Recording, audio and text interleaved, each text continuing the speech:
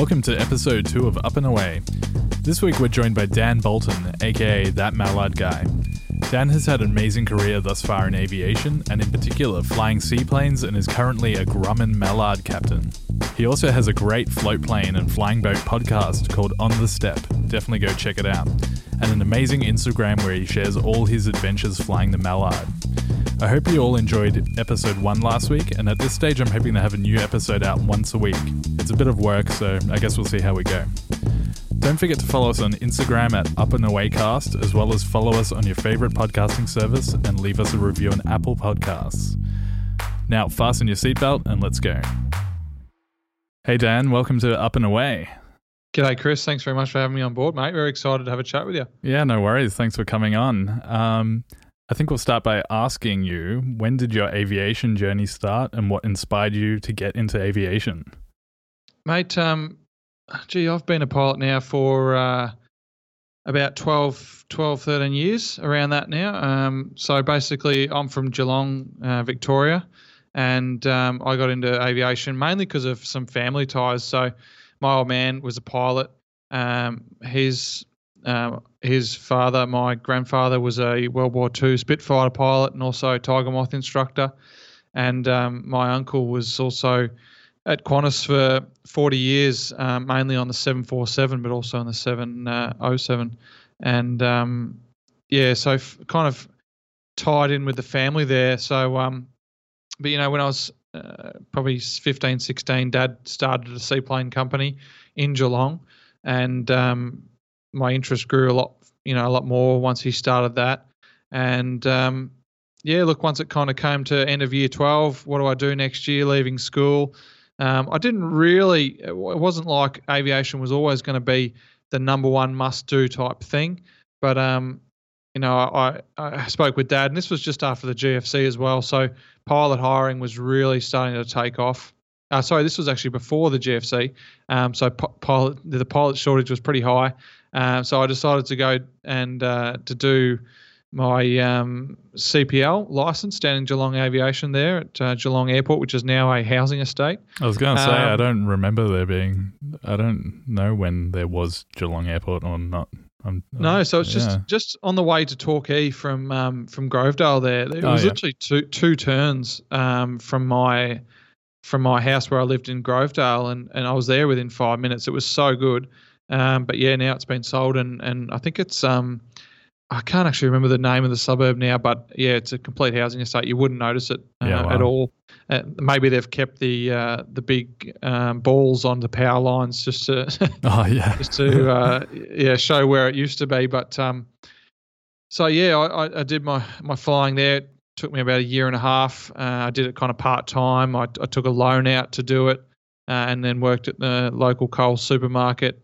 Stacking shelves and doing some night manager stuff.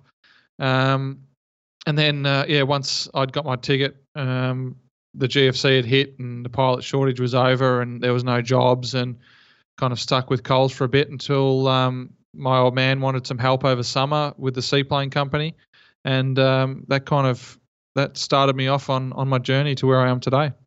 Did you have to get your seaplane rating? I suppose you got it sometime in that period between your CPL and having to work with him. Yeah, so like I said, being with my old man and working with Dad on the seaplane, it was never like, go get your CPL and I'll give you a job. It was never like that at all. Yeah.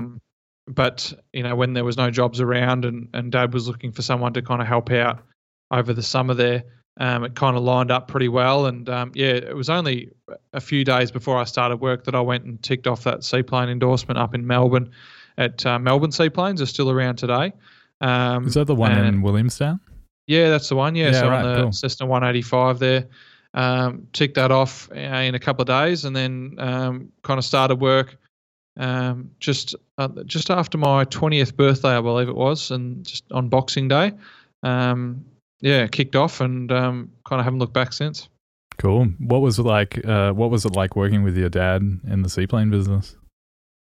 It was great. Yeah, I actually wasn't living with Dad at all at the time. My parents split up when I was quite young, so we'd always seen Dad and everything, but we weren't living with him as such. So it was kind of an interesting dynamic. I think with that father and son relationship, I think Dad wanted to see me succeed, so he kind of probably pushed me a lot more than maybe he would have pushed other pilots. He probably would have kind of sat back and let them do the hard slog maybe. So I probably got a bit of an advantage there, which was great. But it was really fun, and we had some really great days down there. During the summer months, we were flat out. I remember doing 8 hours one day of flying, 23 takeoffs and landings on the water there, Man. which means 23 dockings onto that little pontoon that we had. It was pretty brutal work, but it was super rewarding, and I loved Melbourne and Geelong's like in the summertime. They're long days, kind of sun set around 9:30, and it was just a real awesome atmosphere down on the waterfront there. Heaps of people around. Every time the seaplane came back in, people were standing there taking photos. You felt like a rock star every time you rocked up back to the pontoon there. It's pretty cool. It was really cool, and I really enjoyed working with Dad. And he had his fiancée come down, Wendy. She came down a lot of the time as well, and we just had a really great time. So it was great fun. I imagine it was pretty seasonal too. Like summer would have been pretty busy, but what was winter like? Yeah, summer was pretty good. Winter was crap. Yeah. We were based outside, so we'd pretty much try and keep the seaplane running most days still. When Dad was flying before I came on board, it was a one pilot operation. There's no need to have two pilots on. I think he kind of kept me on so we could have a break. Probably he'd been working pretty hard over the last few years to get the business up and running, and dealing with kind of being a one-man operation and having that as your sole income. So I think Dad was pretty spent and wanted me to stay on so he could have a bit more of a break and focus a lot more on paperwork. But yeah, during the winter there, there'd be days where you sitting down on the waterfront there's literally not a soul walking past you all day long. You're in a jacket, almost a beanie, long pants and gloves, and you're just trying to kill time. And, you're kind of harassing the people who are just on a daily walk with their dog to see if they want to come flying. You can bring your dog too. Yeah, exactly. It was just it was tough some days. If it started raining, you'd kind of go jump in the plane. I mean, we did have a little kind of gazebo thing to sit under, but sometimes with the westerly winds that we got down there in Geelong, it wouldn't give you much protection at all. So you'd go sit in the plane and that'd all fog up, and there were some pretty brutal times, and you'd be down there kind of, most of the day from maybe 9 o'clock setting up and leaving about 4 o'clock, and you might only get one flight. So, and that's a 15-minute scenic that might only bring you $120. So, it was pretty tough, but the summer months were certainly worthwhile, and you clocked up some hours and did some great flights around not just the Geelong waterfront there, but around Melbourne City, down along the surf coast. Down past the 12 Apostles even sometimes. So it was great fun. How long were you doing that for? And I guess you clocked up a lot of hours doing that too. Not a heap. I think I was there for a year and a half, and then I think I did about 550 over that year and a half. So it wasn't a real big hour building job. In saying that, I probably could have got more. I was right in my cricket at the time there. I was playing for Geelong Cricket Club down there, and as most young guys are, they kind of turn down work for sport. So, I was playing cricket every Saturday. Sometimes it was a Saturday and Sunday match. So I was turning down the weekend flights as well, which was when we kind of did a lot more flying. But I was having fun playing cricket, so I could have clocked up more hours, but kind of so be it. I chose a bit more of the young lifestyle rather than working too hard at that age, I think. I imagine it got to the point where you wanted to move on from working with your dad. When I was younger, I started playing in a band with my dad. He was always like, yeah, you got to do this thing, and he sort of pushed me to be, a better musician and do this musical thing. but he was always like, you've got to eventually go and do your own thing. So was it that kind of thing where he sort of pushed you to move out and sort of do your own kind of like adventure in terms of flying, or did you kind of want to get away from that? I certainly wasn't him wanting to kick me out. Oh, right. I think when I told him that I was leaving, I think he was kind of a bit pissed off that he had to work a bit harder now. You know? I think he was getting used to the lifestyle where I was basically running it myself. But yeah, I kind of wanted to move on pretty quickly. It wasn't great financially job. Obviously, Dad couldn't really afford to pay a normal kind of salary, so it was most of that was subsidised with working at Coles. Still, I was still doing, some days on a Sunday, for example, I'd kind of go down to the waterfront at kind of 8:39, set up the plane, work until about 2:00, then literally drive back to near my kind of home and throw the Coles shirt on and work until midnight at Coles because that was the better money on the Sunday. So, the money wasn't there to support a second pilot. I think Dad was just kind of giving me the hours because I wanted them and was kind of paying me more on a rate that was, depending on how many flights we did, so to kind of encourage me. So, I was kind of looking forward to stepping away and finding a job in the industry that could support me financially, wholly with one job. That's when I kind of peskily kept pushing for a job up in the Whitsundays, and after kind of year of trying pretty hard, I landed at pretty much my dream job at Air Whitsunday up in Airlie Beach. Awesome. What kind of flying were you doing with them? So they had some Beavers and some Cessna Caravans on amphibian floats based out of Shute Harbour Airport there, and so we ranged from doing scenic flights over the Whitsunday Islands and Great Barrier Reef to doing flights to Whitehaven Beach, where you'd stop for an hour on the beach. There was also a semi-submersible coral viewing boat out at the reef there that they had in their own private lagoon. So we used to land on the water out the lagoon there, transfer the passengers to the boat, turn from the seaplane captain to the boat captain, and take people snorkeling the Great Barrier Reef. And so it was like I said, a dream come true. I was 21 years old. I was flying. I was flying. A 1947 model de Havilland Beaver with a radial engine, and flying out guests to one of Australia's best beaches, and setting up umbrellas, pouring champagne with bare feet, and my shorts all wet and wearing epaulets. It was it was a pretty unique job, and one that I absolutely loved, and ended up staying there for over 4 years. So it was that was an incredible place. Yeah, I've seen Shute Harbour on some videos, and it looks like a fun airport to land at.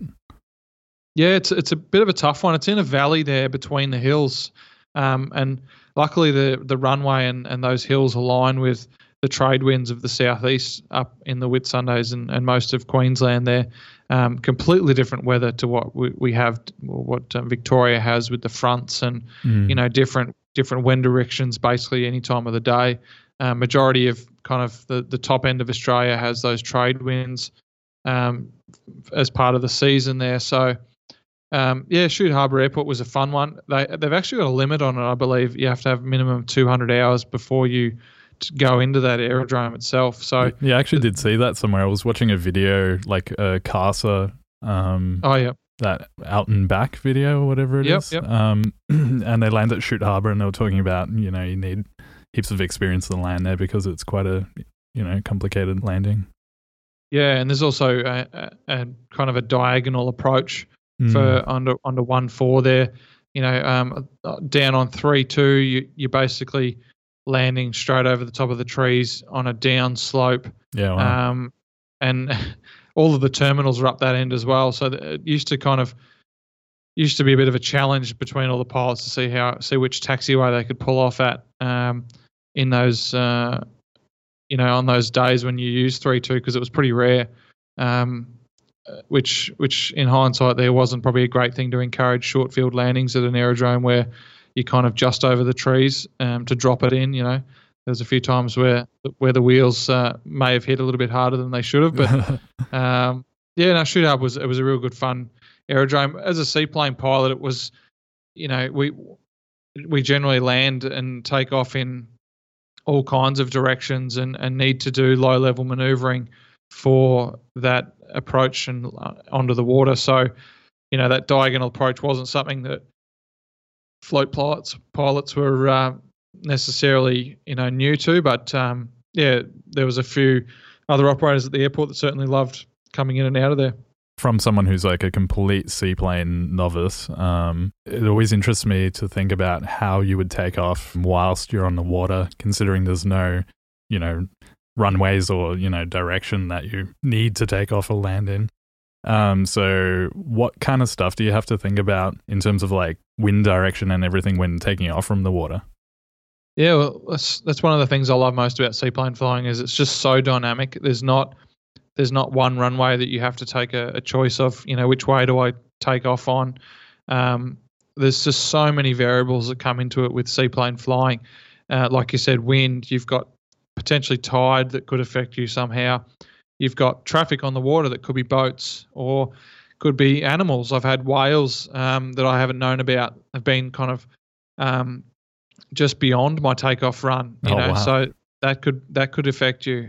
You've obviously got terrain. You're landing at places that are not, they're not splayed out like normal aerodromes are with terrain clearance. So there's just so many factors that you have to worry about.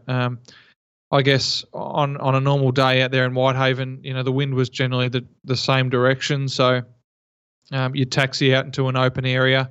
Even little things you've got to consider, like getting the engine warm for takeoff with the pistons, the turbines. You didn't have to worry about that. But going out there and making sure the engine's warm to start with, so that might take a while depending on the weather to where you start your takeoff run. If you're tucked into a bay there, you might have to do a really, really long backtrack to get enough room to take off before the terrain. But most of the time it was, you learn to read the wind on the water there as well. So you've already got an idea of which direction that you're going to take off in.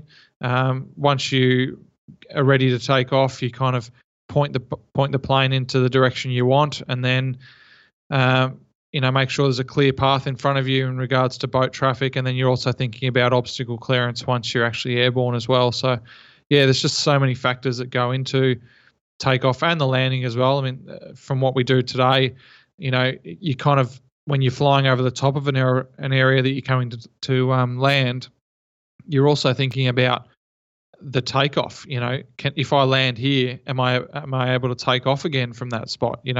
Sometimes getting into a place is easy, but taking off is incredibly hard. So, yeah, you might be thinking about the takeoff before you're even landed. So, it's such a dynamic,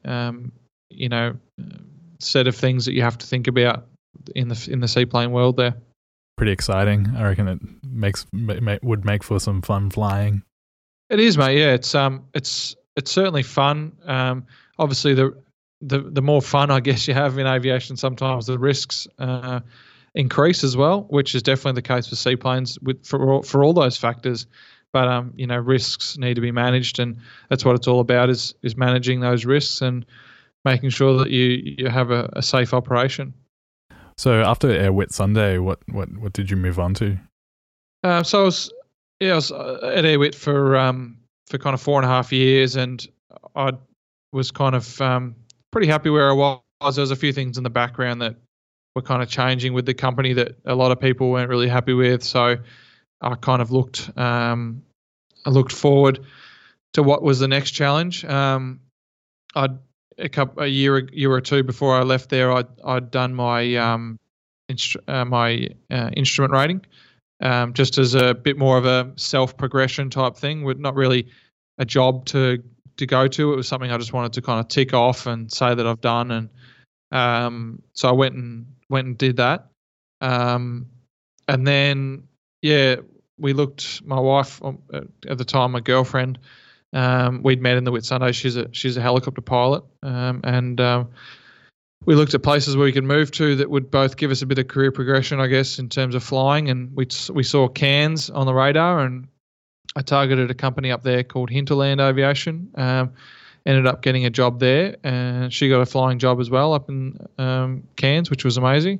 So yeah, kind of moved up there out of seaplanes for a bit and started kind of the IFR training and flying on a Cessna Caravan out of Cairns there at Hinterland. What kind of operations were you doing? So back then, I think they still do as well now, but they were mainly running RPT or regular public transport routes up in the Cessna Caravans, kind of to the north there, some smaller communities. So they ran them as two crews. So they had a captain and a first officer on these caravans, which was a good and a bad thing. It was, first of all, it was a great thing as an FO to sit back in the right-hand seat in an aeroplane that you knew pretty well. I had about, I think, 700 hours, 800 hours on the caravan at that stage. So I knew the aeroplane quite well, but I wasn't really that sure with the whole IFR world, So it was great to kind of sit in the right seat and be a pretty relaxed FO position. We didn't really do a lot of flying from the right. It was mainly checklists and radios, but you kind of got to see it all happen, right in front of you. So that was really cool way to be introduced to the IFR flying. We did a fair bit of charter work, but a lot of the charter work was in the Twins. And one of the restrictions that CASA has is to be an RPT command pilot. You need, I think it's from memory, 150 hours of planned IFR time before you can be a captain on an RPT route. Now, the thing was they didn't include co-pilot time as one of those ways of having planned IFR time. It was only other than co-pilot or dual. So I think it had to be ICAS or command flying. So, and there wasn't a lot of charters in the caravan, so it was taking a very, very long time to build this 150 hours. So I was kind of stuck in this, sitting as a co-pilot and there, kind of doing some pretty short legs. And, some days you'd only do an hour and a half of flying.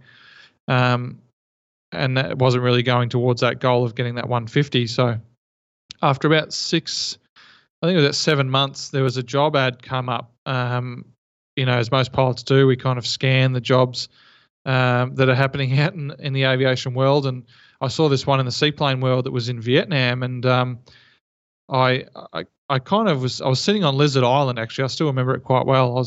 Had a kind of day wait on Lizard Island there.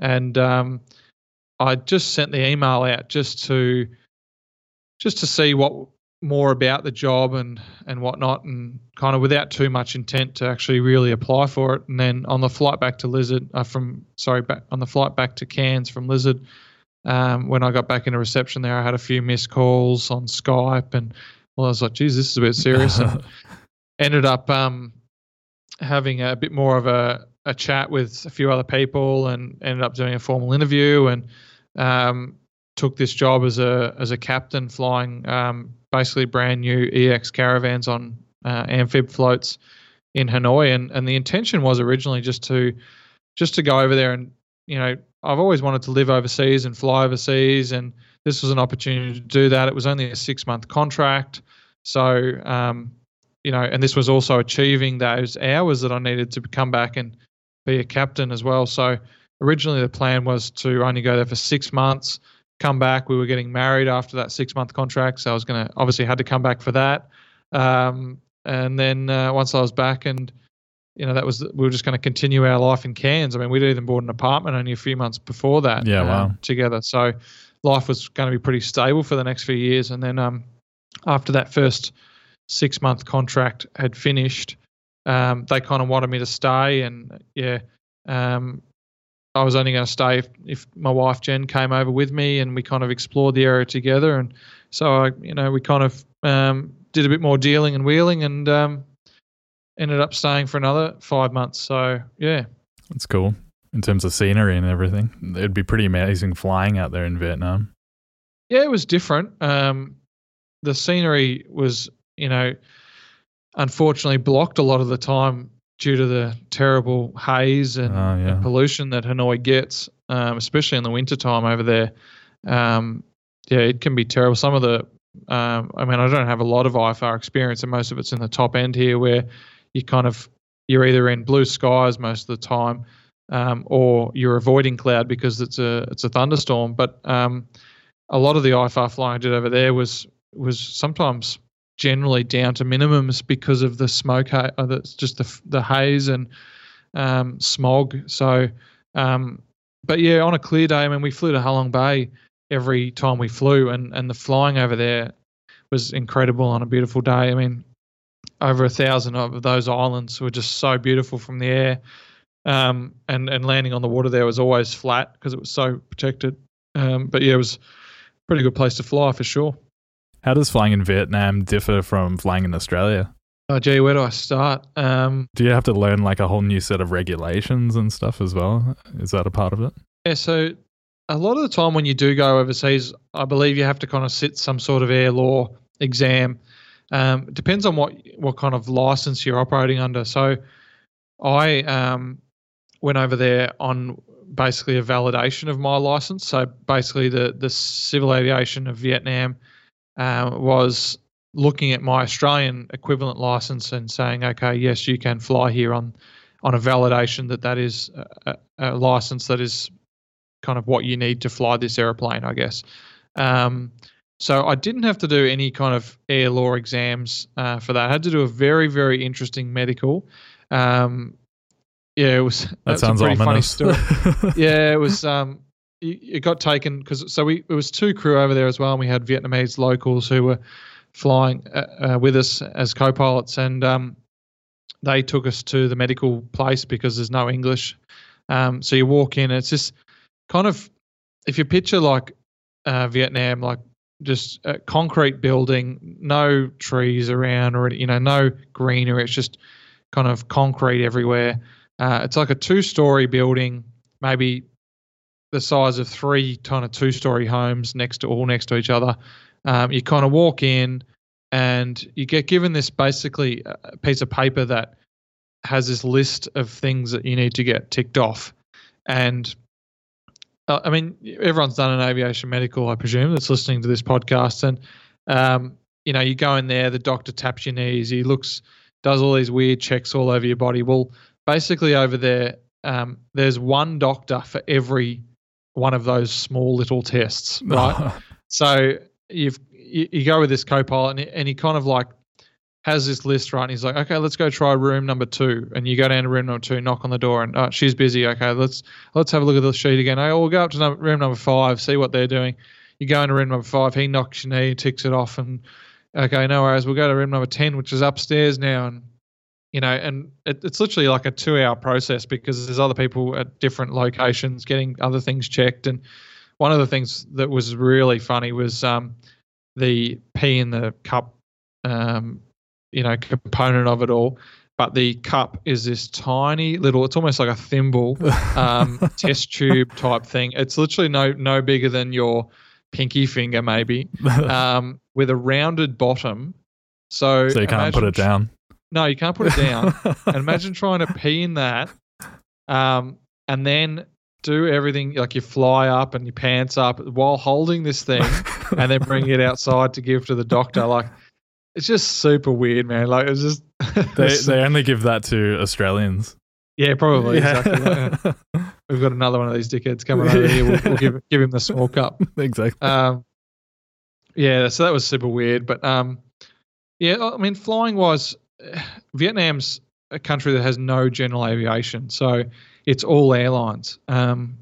Which, if you think about how we fly airlines over here, everything's done IFR and via pre-planned routes. You know what I mean? Like with waypoints all between those those routes. So the concept. I mean, when I joined the company, that they would been operating for about 2 years, I think. So the country had kind of been getting used to them, but at the start, the concept of a plane flying not on a route, and just flying what we call VFR over here was just not very well known to them. So that took a long time, and when I got there, it really wasn't that great. So to get to Halong Bay, if you can imagine a triangle, so Hanoi's one part of the triangle, Halong Bay was this other part of the other point of the triangle there. But the third point of the triangle was this just random waypoint, right? So you had to go via the waypoint. We had to go via the waypoint simply because there was no route between Hanoi and Halong Bay. Technically, there actually was a route between the two, but it was this airport that was right near Halong Bay. It was between the two. There was no commercial route between those two airports, but that was the alternate airport route. If someone was flying to this other airport, couldn't get in, they would take this route to Hanoi, and that was the only reason why it was there. But sometimes when we couldn't get track shortening, we would have to fly this full route, and it would turn potentially a 30-minute flight into over an hour and a half. Wow. So that was a real painful thing. Air traffic control were pretty useless most of the time. I'm sorry if they're listening. They didn't really understand anything outside of standard phraseology. So, if you wanted to request something hardly even out of the blue, they'd be confused or tell you something completely different, It was good having Vietnamese co-pilots because then they drop a bit of Vietnamese and kind of explain to them. But the other painful thing as well was that they even said to us, basically, they treated us like the bicycle when the airlines were the car. It's like, yeah, right. Why would they let the bicycle go when they want to get the cars through first? So there'd be times as well. And Hanoi is a very simple airport. It's literally two runways parallel together, and parallel to that is basically all the terminals that run straight parallel with the runway. So literally there's another taxiway that's parallel to the runways, and then that's it. So it's a very simple airport to get out of, where when you request taxi, it's just like go onto that taxiway and taxi to the holding point for that runway. So it's very simple. We'd have to, we'd request our pushback because that's where we were parked. We couldn't turn around, and we had to get a pushback and all this kind of stuff. And this is in a Cessna Caravan amphib. So we'd get pushed back, and then we'd kind of start up, and then we'd request our taxi, and then halfway down the taxi, they'd just say, "Oh, stop there. There's some other Vietnamese Airlines jet that's just started up, so we'll let them go before you." And then you taxi a little bit further, and then a Viet jet would get pushed out before, And sometimes I think the record I had was nearly 40 minutes on the ground, and sometimes that doesn't sound like much when you talk about these complicated international airports where you're taxiing from one side completely to the other side to get to the runway. But like I said, this airport was so simple. It'd be like taxiing just down your normal GA airport, and then holding for 40 minutes type thing. So yeah, wow. It was incredibly frustrating, and I used to have little patience with it and used to lose my shit a lot. But it was just to no avail because they just didn't care about you really. So nothing you could do. It was a good training in patience and hour building in patience, I think, for you. Yeah, probably, yeah. How long did you end up staying in Vietnam all up? Yeah, so that was about 11 months in total. At that stage, the IFR flying was fun, but the seaplane flying was pretty straightforward. It was landing at the same location every time.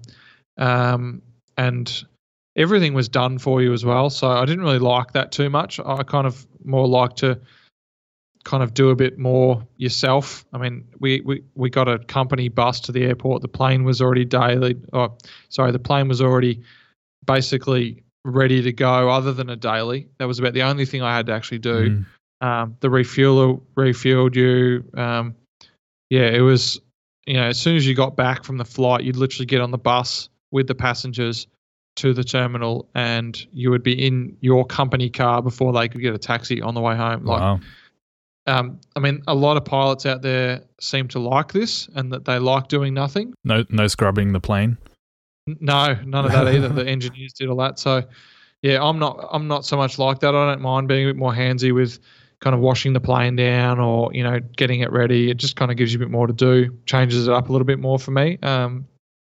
So I kind of got a bit kind of tired of the flying pretty quickly. It was a great experience, especially living in a different country, especially Hanoi. It's a really beautiful city, and the people over there are really nice. And got some really great memories from being over there. So from there, did you end up moving to who you're flying with now? Yeah, so that once I started that second contract, actually, a mate of mine who I used to work with at Air Whitsunday he'd been flying for Pas Paley on the Mallard, and he mentioned that a pilot was leaving, and there's potential that there was going to be someone else employed. So I kind of said to my wife, then this could be the next step. It was multi-engine, it was hull rather than floats. It was, and she was like, "Where are you dragging me to this time?" Pretty much, yeah.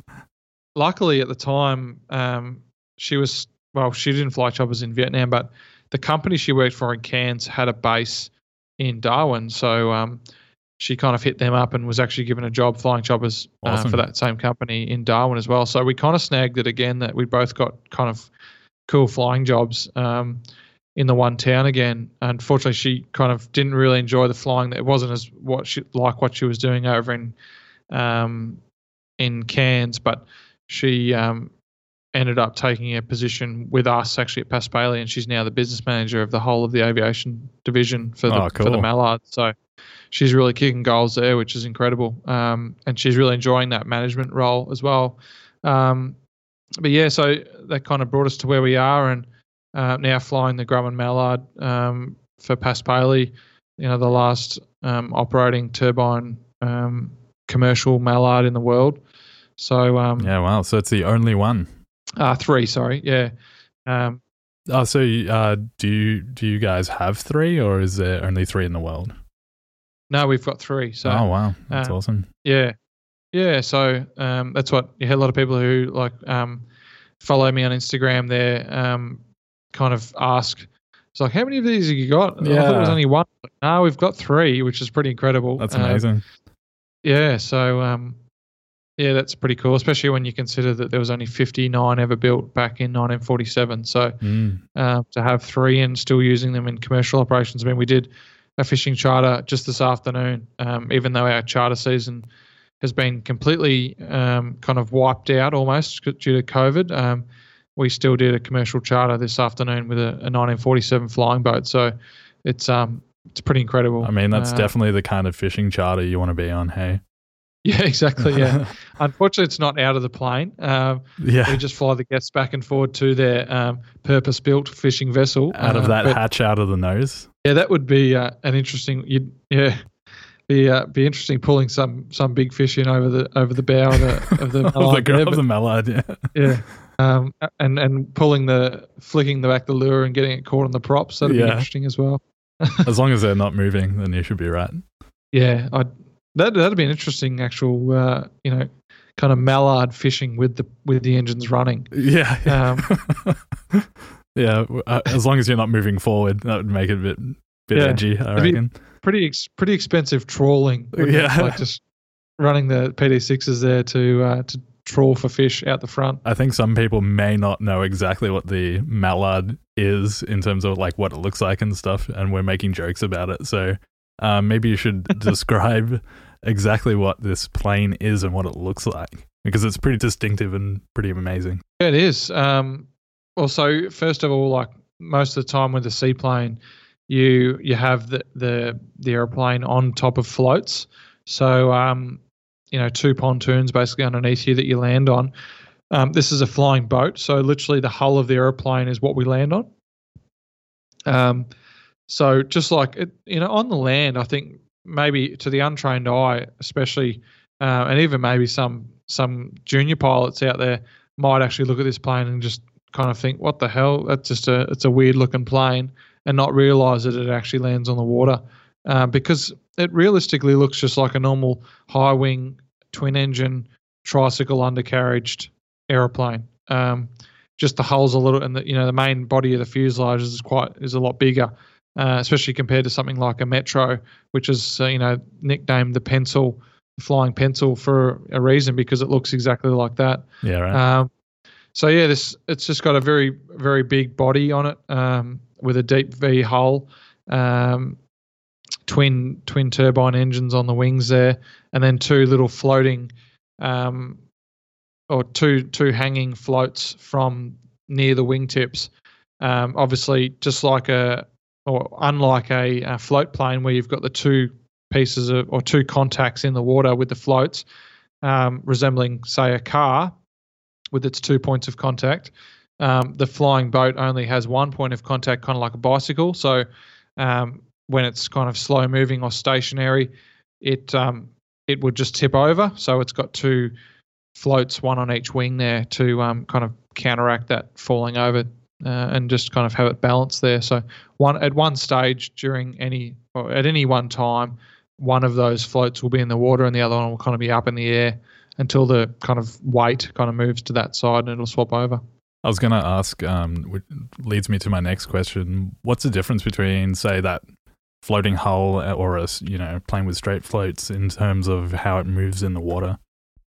Yeah, I mean, in the air, the obvious difference is you don't have the drag of the floats. So, that's one of the great things about this plane is even though we can land on the water, and we can land on some pretty rough water as well compared to float planes, we're still doing 180 knots TAS true airspeed there. So it's quite fast for a flying boat or even just for any kind of float plane. So that's one huge advantage of it. On the water, it seems to be a little bit, I guess you'd pardon the pun, a little bit slipperier. It's quite quick, especially maneuvering. That could just be more because of the power from the engines. But I find even in kind of beta, which is kind of that just before reverse, so when you're starting to use reverse thrust or reverse power, I find that the aeroplane is very probably slippery is the word to say. I guess it's just very easily maneuvered through the water. Anyone who has any just water experience will know that you can move a very, very heavy object that's just floating there quite easily in the water, like a heavy boat, for example. You can push it quite easily once it's sitting there floating. So I guess that's the same with this. It responds quite well to any power changes. It's very maneuverable. I was going to say, because you're saying it's a single point, is there any sort of movement along the sort of roll axis whilst you're taking off or landing that it would be different to, say, a plane on floats? Yeah, so obviously that's one of the big things with the float boat. Obviously, when you're on the water, you have no way of controlling that. As I said, one float will be in the water depending on kind of the lateral weight and balance, I guess, or just where the weight is. And then by the time you're in the air, obviously you have full control of roll. So there's going to be a point there at some stage where you're on the balance of both. And that's one of the big things with this airplane is keeping the wings level during both takeoff and landing as long as possible. Those floats out there, they're not designed to be impacting the water at high speed. In fact, there's been incidences in the past, not just with aeroplanes, but with probably most mallards where, in high seas, a float has hit the water and has sheared off, basically. That's where you have to get the fishing rod out again. And yeah, exactly, yeah. Very important that once you're actually up on the step, both of those will be out of the water, and you want to keep those wings level as basically as long as possible throughout the takeoff and landing phase. So that single point of contact is a tough one. The airplane also porpoises more than a kind of float plane does. Porpoising kind of being just like that oscillations in pitch, up and down in the pitch moment there, which can become very violent quite rapidly. So that was a huge one to kind of learn as I progressed onto the Mallard. There was it's a completely different technique, and it was one of those ones that was quite. It really dented the ego a fair bit, I think. Mm-hmm. You kind of think you're a pretty experienced seaplane pilot, and then coming onto this thing, it'll kind of bash anyone's ego until they kind of spend a couple hundred hours on it and they finally figure out the proper technique. So, it's a real big challenge flying this aeroplane. I'm not sure what smaller hull aeroplanes are like, but I have heard that like things like Lake Buccaneer, which is a 4-seat flying boat with a hull there, can be quite or can porpoise quite a fair bit as well. So it's certainly a challenge, but that's one of the great things as well about flying floats and flying this airplane is it's challenging. Not every day is the same, and it's always great fun. Plus, it looks very, very, very cool. Yeah, I think it does as well. Hey, Yeah. I wasn't sold on it when I first saw it, I must admit, and I even went on a flight when I was working in the Whitsundays. I'd ferried an aeroplane we borrowed from Kimberley Air Tours in Kununurra, and I ferried it back to Kununurra, flew through Darwin and met a mate who was flying the Mallard and went for a quick flight on it to a runway that was nearby. So we didn't get to take it on the water, but I wasn't completely sold on it originally when I first saw it. But since flying it, I've really fallen in love with this aeroplane. It's an incredible plane to fly, and you're right. Every time I kind of stand out there with it on the ramp there, just from different angles, it's such an incredibly sexy machine, I reckon. Yeah, I think so. And that's probably half the reason why I'm kind of love sharing it on my Instagram, and it's just super cool. And I think every time I look at it, I'm just like, I just want to take a photo of that. It looks so cool. I know. There's something about the lines of the hull and everything. And yeah. I think how it sits in the water is really cool because it's kind of low. It's like a low riding sports car or something. It is, yeah. And that's another thing to get used to as well is the height that you're sitting at as well in the water compared to a float plane.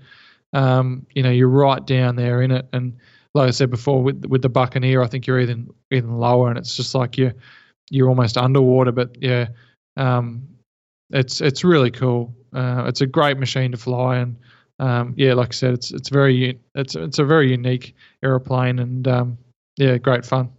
Being made in 1947 too, what's maintenance like on it? Do you have to have spare parts and everything kept on hand? And maintenance is pretty tough on it.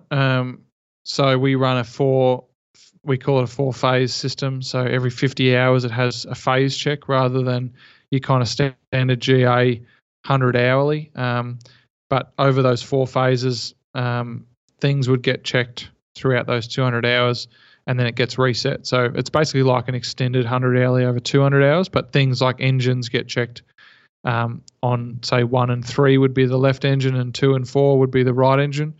And then other parts of the aeroplane get checked as well through that time, which has its positives and negatives. I guess it's in maintenance a lot more because of every 50 hours, but also then you're getting more time to check over the whole aeroplane a bit more often, I guess. Parts are a huge issue. Like I said, 59 built over 70 years ago. There literally is no spares left in the world unless you want to go to another Mallard and pick off that. And no one's making anything either. Oh, exactly. No one's making them, and they haven't for years. So we're basically in the process of remanufacturing parts where we have to send, US parts to manufacturers and kind of get them to basically rebuild or do a second piece of it. So it's a pretty complicated process. I guess that's my wife's problem, not mine. Yeah. I just fly them and break them, and she has to organise the maintenance. How do we keep these things in the air? So, the maintenance and obviously being a saltwater environment, it's a challenge. We have to wash the planes down every time we fly. You don't have anyone to do that for you anymore? No, I don't. No. Another great chance to look at and kind of admire how beautiful they are, Totally. That's a big process. Corrosion control is a huge issue with obviously the salt water and stuff. So, maintaining them is incredibly hard. I think, Paspaley is a pearling company. That's where they make their money from. I think if you were to use this airplane to try and do some sort of, business with flying boats, you would find it very difficult to probably make money, if you know what I mean. So I think that's the reason why they're still flying today, is because we are backed by one of the world's best growers, and so that's why we're still around with this airplane. So it's currently got turbines as well. So I guess that makes it a bit easier to maintain having modern engines. Yeah, it is. I mean, so when we got them, I think it was around 30 years ago, there was 3 of them, and 2 of them were piston and one was turbine, and they were just having issues with the pistons. They weren't lasting very long. They were always kind of breaking down, whereas the turbine one was a lot more reliable. So that's what made them convert the other two to turbine as well. But yeah, that's one of the great things. I mean, you don't have the OEM support or original manufacturer support, basically, from Grumman for the aeroplane, but at least we do with the engines. Obviously, Pratt & Whitney PD6, one of the most popular turbine engines around.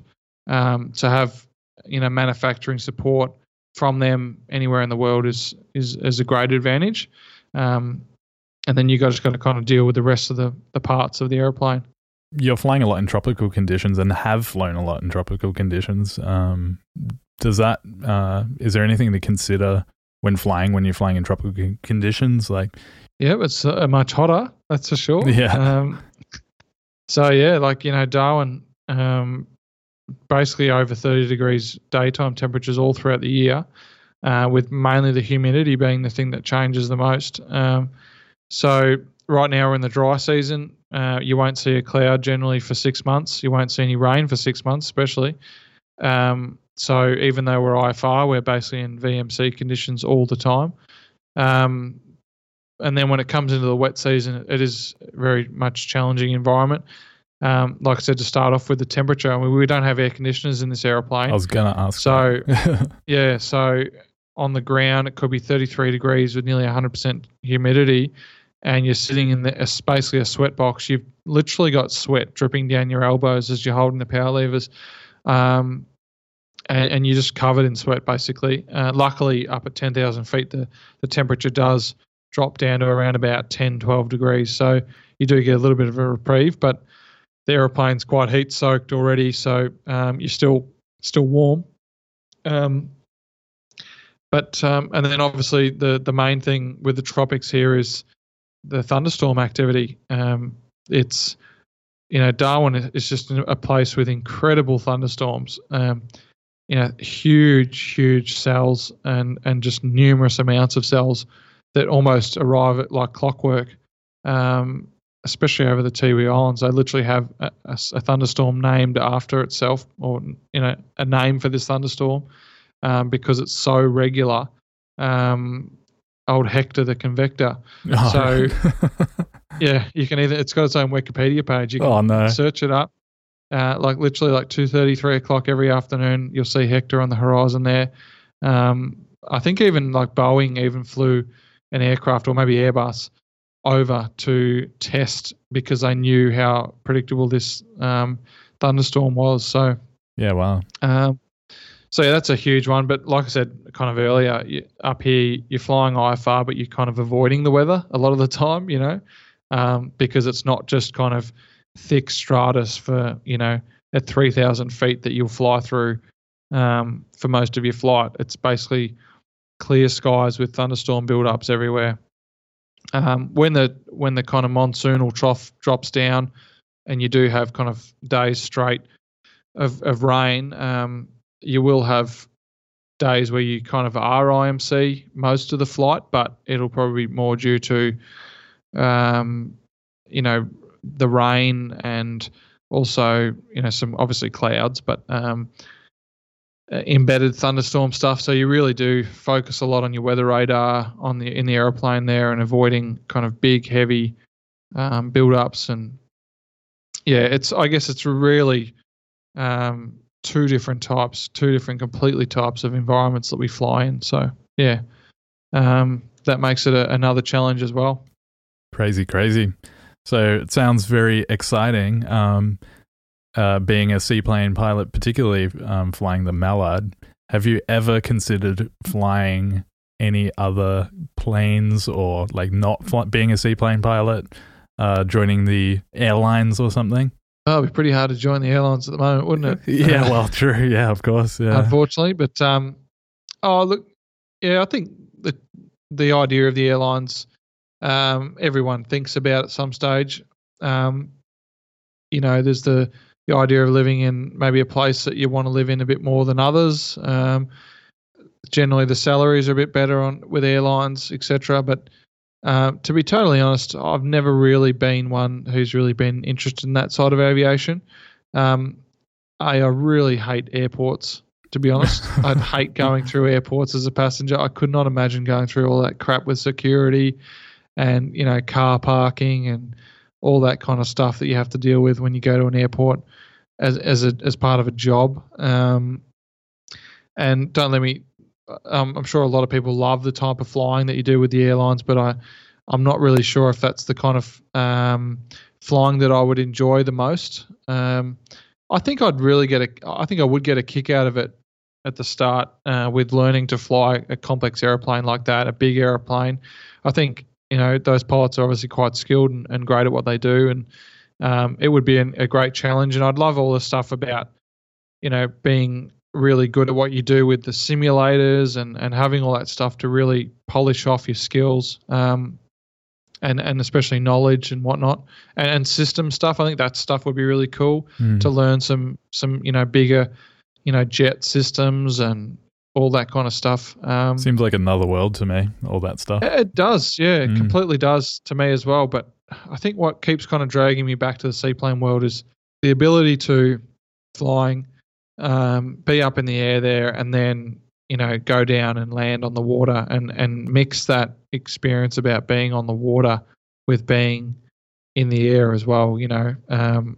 There's just such a cool variety of flying that you get to do in the seaplane world.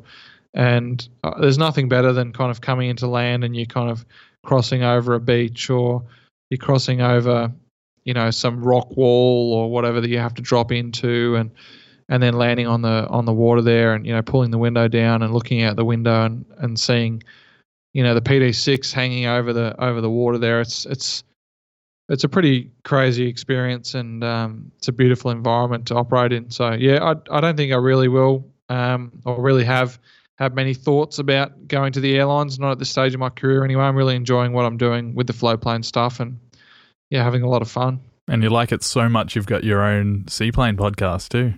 Yeah, exactly. Yeah, so On the Step with That Mallard Guy. Cross promotion. Yeah. Only started that a couple of months ago. Probably actually about 4 months ago now. It's gone quick already. Almost 27, 28 episodes out already, which awesome. is Congrats. Yeah, thanks, mate. It's been great fun. It's been great to kind of meet some people I might not have met before, within the industry around the world. Like I'm sure you're going to experience over the next kind of few years doing this podcast. So that's what I thought was super exciting about it, I reckon. Yeah, you do get to meet some interesting people and hear their stories and get to share their stories as well. So and I love all things seaplane, so it's all great to share their stories and listen as well. So really loving doing that podcast. On a bit of a break at the moment for a month, but we're going to be back in a couple of weeks to share some more stories. Awesome. You recently did an episode that I heard about gear down water landings, which seems very scary. What can you tell us about that, and why is that so dangerous for seaplanes? Well, it is scary, mate. And I think a lot of amphib pilots out there who fly seaplanes, they should, if they're not, they should be really questioning why they're not, and that is that they should be very scared of this thing. Not scared it to the point where you're going to stop flying because of it, but I think scared to the point, or nervous to the point with it, which will make you a lot more conscious of what you're doing, and will make you put a lot more effort into making sure that you're doing things properly to avoid this accident happening. I think one of the things about the gear down water landing that kind of strikes me the most is that everything can just go from being so normal to being a life-threatening emergency in a matter of seconds.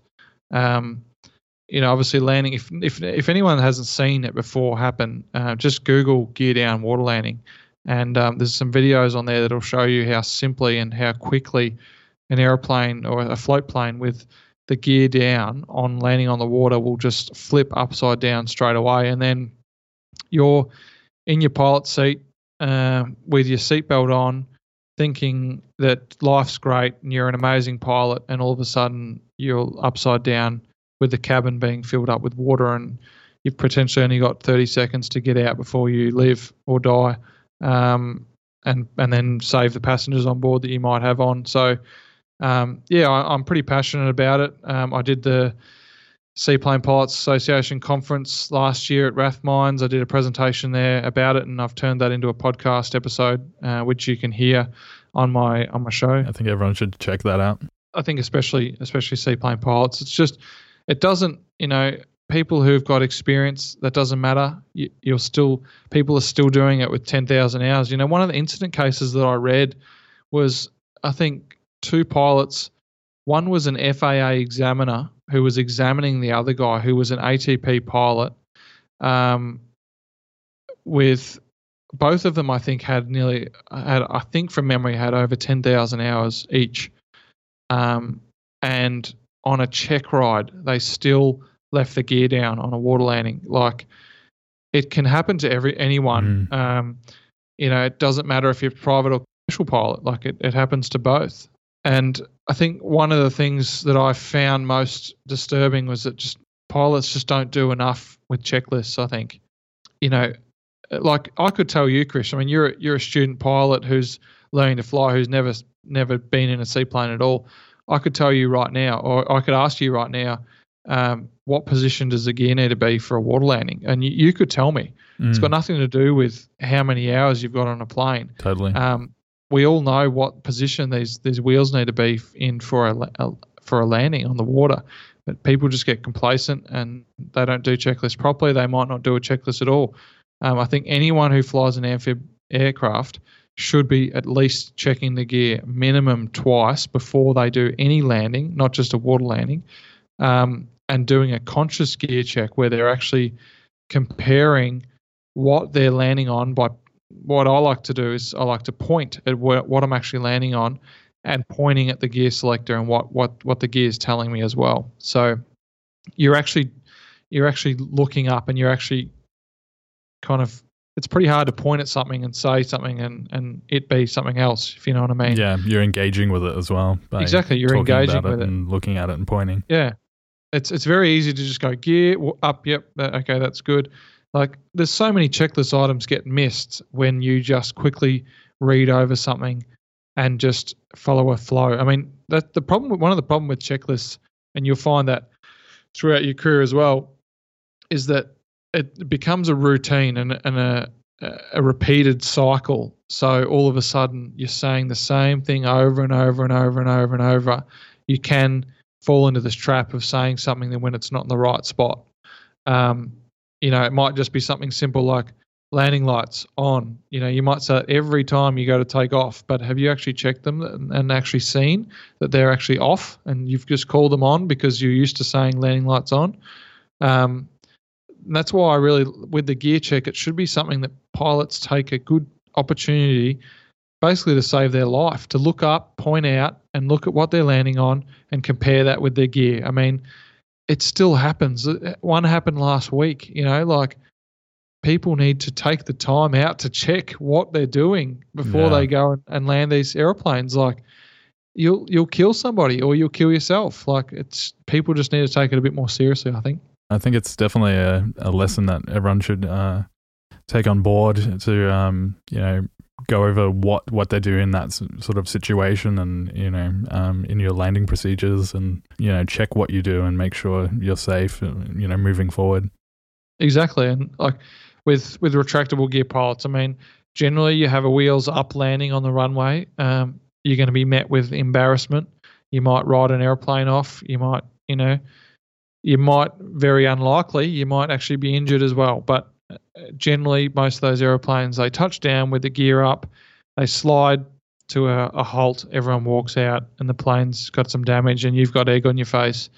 But with the gear down water landing, like I said, you can so easily be killed or kill someone in this accident that people just need to take a bit more time and consciously check their gear before they land on the water. So, well, on a slightly morbid, brighter note. Oh, I thought you were finishing, sorry. You have a pretty amazing Instagram that everyone should also check out. It's called That Mallard Guy. It's at That Mallard Guy, I'm pretty sure, isn't it? Yeah, I think Yeah. just anyone can search That Mallard Guy and it'll come up. Yeah. You've got some amazing content. Like we were talking about before, it's like, some amazing shots of the Mallard and, some of the amazing places you fly. So everyone should suss that out. How do you go about creating content for that? And like, what cameras do you use? And what kind of content do you like to feature and show people?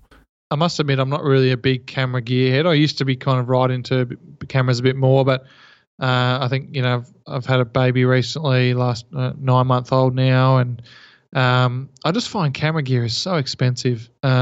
And then you've got the time editing and all that kind of stuff. I don't have an SLR camera at the moment. I used to, but it kind of died and I've never replaced it.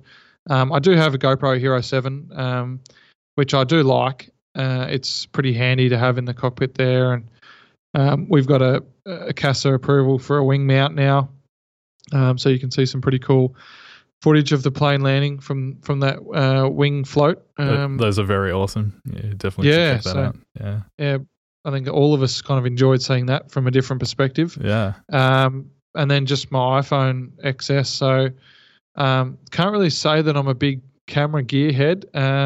I do use Final Cut Pro for editing video. I use GarageBand for my podcast. I've always had kind of Mac gear and enjoyed editing with Mac kind of stuff. And Photoshop obviously as well when I want to do some Photoshop stuff. But most of that's all self-taught.